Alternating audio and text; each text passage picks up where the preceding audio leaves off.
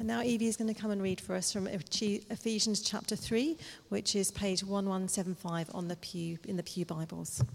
Thank you, Evie.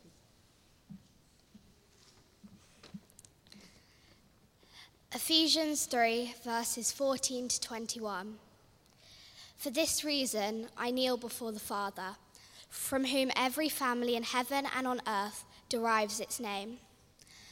I pray that out of his glorious riches he may strengthen you with power through his Spirit in your inner being, so that Christ may dwell in your hearts through faith. And I pray that you, being rooted and established in love, may have power together with all the Lord's holy people to grasp how wide and long and high and deep is the love of Christ, and to know this love that surpasses knowledge, that you may be filled to the measure with all the fullness of God. Now to him who is able to do immeasurably more than we ask or imagine, according to his power that is work within us, to him be glory in the church and in Christ Jesus throughout all generations, forever and ever. Amen. This is the word of the Lord. Thanks be to God.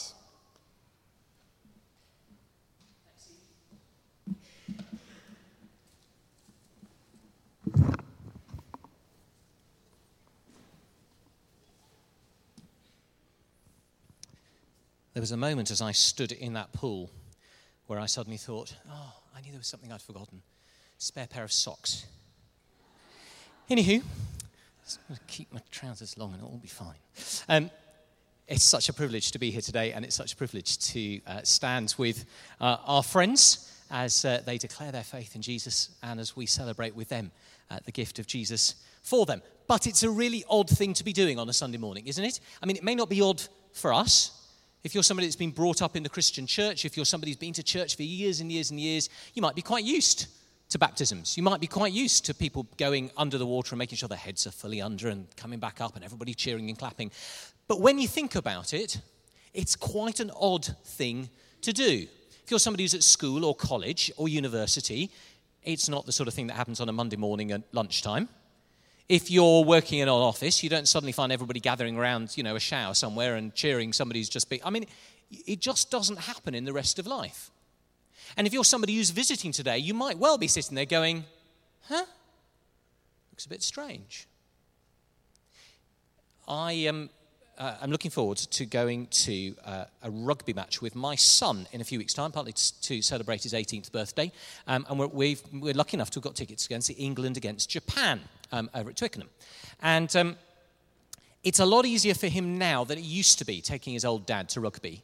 Because go back 7 or 8 years, I pretty much would spend all of every match going, what just happened? Why have they stopped? Is that a penalty? Why is that a penalty? Why is that person still on the ground? Was he not allowed to pick up the ball? Wasn't that a try? I thought they just scored. I must have the most patient son in the world, because actually I really hadn't a clue what was going on. And actually, when you think about it, most sports, if you don't have any idea of the rules, look strange from the outside. And you're meant to actually ask the question, why? What's happening? What's that for? What does it mean when? I've occasionally caught little clips of American football on the BBC website, and there seem to be points at which all the referees throw their handkerchiefs on the field. There's things being thrown around, and there are points where they make strange... I haven't worked out why they all wave at the same time and things like that. You want to go, well, why? We should be asking the question, why, of baptism? Why is it that we have this big vat of water, cold or warm? Why is it that we tip people all the way under? Why do we ask them about their faith? Why do we ask these questions of them? What's it for, and what does it mean? Well, one of the reasons that I suggested that we read this passage from Ephesians today is because it helps us give some shape to understanding baptism. It's not that Paul, one of the earliest Christian leaders who's writing to some Christians who are in Ephesus, it's not that he's writing about baptism, but that he's describing the heart of what it means to be a follower of Jesus. And that then shows us what baptism is trying to tell us, what it's pointing to, what it signifies, what it symbolizes. But it's also part of our term looking at the gift of prayer. Because in the end, what Paul is doing is he's reporting to us what he prays for his friends, these Christians. So as you listen in, if you're somebody who is here today especially to support Connor, Samuel, Abby, St. Carrie, or you simply know them from the church family here, one of the things to listen out for is, well, how might this help me to pray for them? Not simply pray for them to have a nice life, but how might I pray for their faith? How might I pray with Paul for what God is going to do in them? But I want to suggest 3 very quick, simple things that as we listen to Paul, as he describes the inside out of the Christian faith, that he helps us to understand what we've just done, what baptism is. And the first is that baptism stands as a sign of belonging. Simply a sign of belonging. That's why we had godparents and parents up here. Now, these guys were all old enough to speak for themselves, so they didn't need parents and godparents here to speak for them. But equally, baptism is always done with other people. Preferably it's done with the whole congregation sitting there to cheer them on. It's always done with some godparents and supporters. It reminds us that we belong. We belong to God's big family. Verse 14, right there from the beginning. For this reason I kneel before the Father, from whom his whole family in heaven and on earth derives its name. Then down in verse 18, that you may have power together with all the saints. That simply means with all of God's family, with all Christians everywhere. And then down in verse 21, to him be glory in the church and in Christ Jesus throughout all generations. Following Jesus is not a solo sport. It is not something that we do on our own. We weren't designed to live life like that anyway. We were designed to be relational beings. We need one another. We need people who are going to be alongside us, encouraging us, challenging us, shaping us, teaching us. And that's true of faith too. We need people who, if you like, are ahead of us on the journey, that we can go, I'm really struggling with this. How do I do that? Or, I simply don't understand. Do you? Or, this is a really tough bit of my life. What do I do now? Or, this is fantastic. How do I celebrate? Or, will you teach me to pray?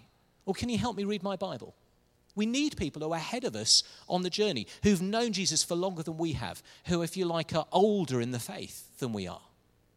And that's part of the reason for having godparents and parents, where appropriate, standing up here, because those are people who are further on the journey than we are. They're going to help us. They're going to encourage us. They're going to pray for us. That's the main thing they've promised today. But they're also going to walk ahead of us to encourage us on. But we also need people alongside us. We need people who are sort of doing things at about the same time as we are.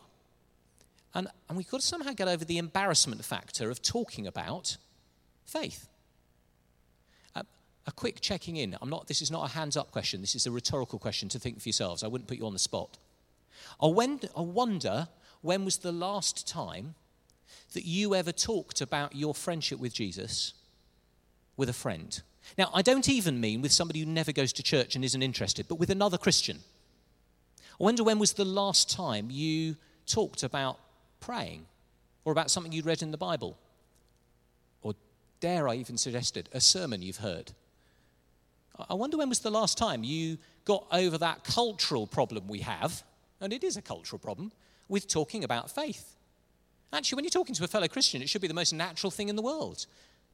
Both about the difficulties we have, the struggles, the doubts, but also about the encouragements. God's done this for me this week. Or I was praying and it just gave me a little nudge on this. Or, oh, wow, have you ever read this psalm? Or have you ever read the story of David and Goliath? Or all these wonderful passages that we heard from the guys there. Just a little challenge or a nudge. We need people alongside us. You could really encourage somebody today by simply talking to them about your faith. You don't have to have a PhD in theology. You simply need to be a follower of Jesus yourself. So we need people ahead of us on the journey. We need people alongside us on the journey. But we also need people, if you like, behind us. People that we can look back to and say, come on, I'm going to help you. I'm going to encourage you. And actually, if you're somebody here today who's been a follower of Jesus for some time, you and we have actually got an extra responsibility. If we're a little bit older in the faith, we should be asking ourselves the question, not simply who am I talking to, if you like, person to person about faith, but who am I looking to encourage today? Who might I help on their journey of discipleship, their journey of being a friend of Jesus? Again, you don't need a PhD in theology. What you simply need is a little experience of following Jesus and being honest about when it's hard and when it's great, when we have doubts and when we're so sure. Being a follower of Jesus is not a solo sport. It is about this whole family in heaven and on earth that derives its name from our God, our Heavenly Father. And baptism is a sign of belonging to God's big family all around the world. This very day, all around the globe, there will be people getting baptized. Do you realize that? There'll be people speaking all sorts of different languages. There were a few of us talking about this beforehand. There'll be people getting baptized in rivers. There'll be people getting baptized in baths. There'll be people getting baptized with water from a really ornate, ancient font. There's people all over the world getting baptized. You belong to a family with them. Secondly, baptism is a symbol of a gift. Now, I don't know whether you've ever been to a rewards ceremony. Sometimes if you're at school, especially secondary school, or maybe at the end of your primary school career, they have those awards ceremonies when they say, the award for most progress in maths goes to so-and-so, or the so-and-so cup for being the nicest all-round person goes to somebody other, and the sports cup goes to this person. Or maybe even in the world of work, when we're adults, we're used to that thing of being rewarded. You do this, you get a pay rise. You do this, you get a better job. You do this, and your boss goes, well done. But the thing about baptism is that it reminds us that the Christian faith is not about getting rewarded for being good. It's about putting out our hands to receive a gift. It doesn't matter how many baptisms you ever see in your whole life. You might see thousands in every culture, in every part of the world, every Christian denomination. Here's something I promise you will never, ever, ever see. Ever. You will never see anybody in a Christian church baptize themselves. It's an odd thing, isn't it? Each of our 4 baptizees today they're all perfectly capable of it, they're old enough of it, they could have stepped up, got in, gone under, come up, we could have clapped them. They could have done it for themselves, couldn't they?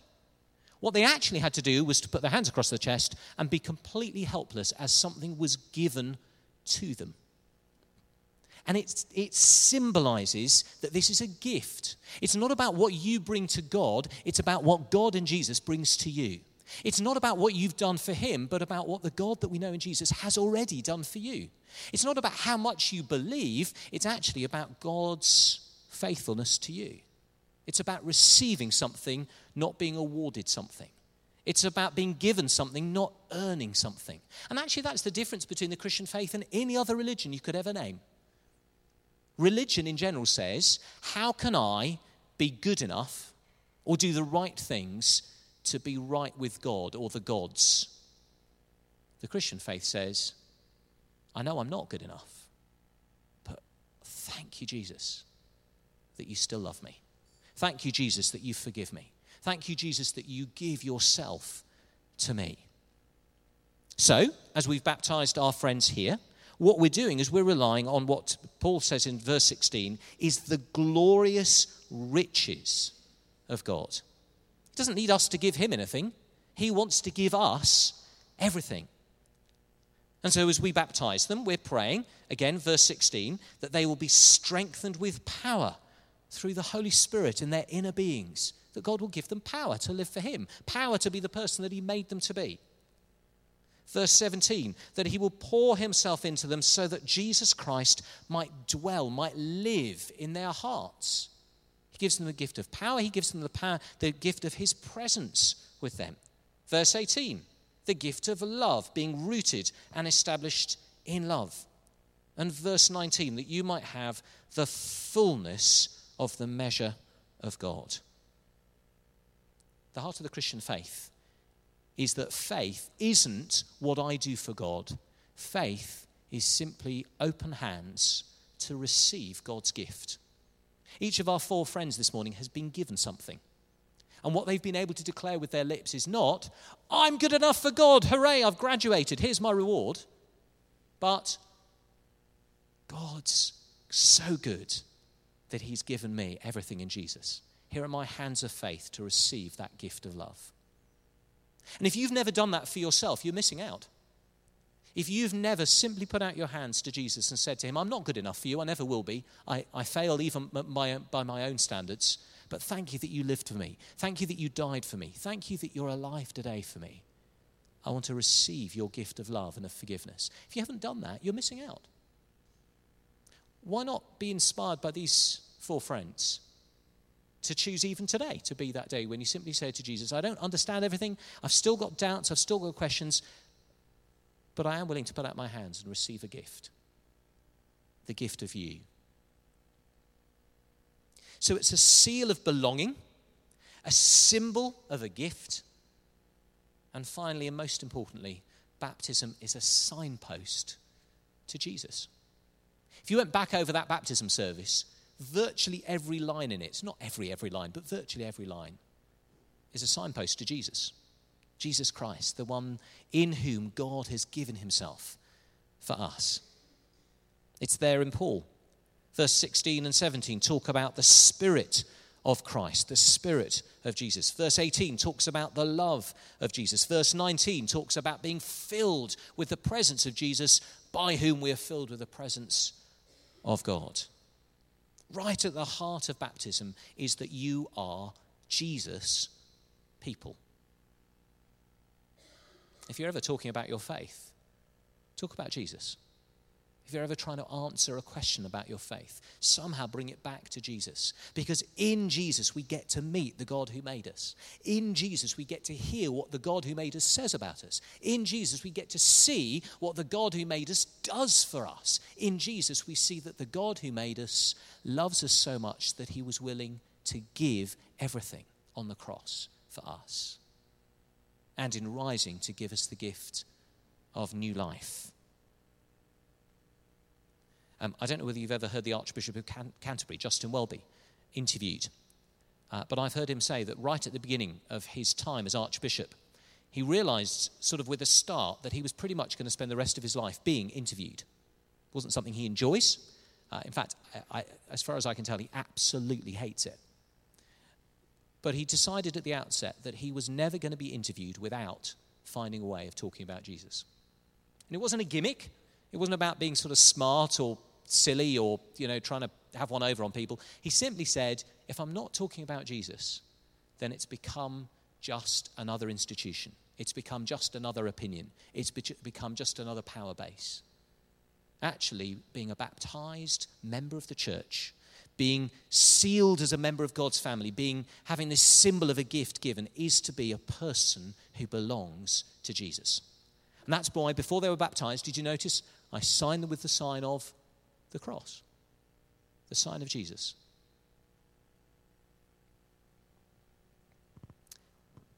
So here's the challenge. 3 challenges, actually. If you've seen people up the front here being baptized and you know them at all, here's a nudge to pray for them. To pray that each day they will be reminded they belong to God's family. To pray that each day they will know to put out their hands of faith and receive a little bit more of God's gift for them. And to pray for them that they will always be friends of Jesus. That will be the heart of who they are. But it's also a challenge for any of us who haven't put out our own hands of faith. To say, why not today? Why not say yes simply to the gift of God for you today? What have you got to lose? And you've got everything to gain. And finally, to let this shape our prayer lives for everything that we pray for. That if our prayers are not done in the knowledge that I belong to a big family around the world, all praying to Jesus together, that if when we pray we forget that this is in the end a response to God's gift of love, and that when I pray, the most important thing I could ever pray for anybody, anywhere, is that they would know a little bit more of his love, then I'm missing out of what the heart of prayer is all about. We're going to come to worship, continue in our worship in song, but let's bow our heads to pray first. Loving Jesus, thank you that we belong to your family.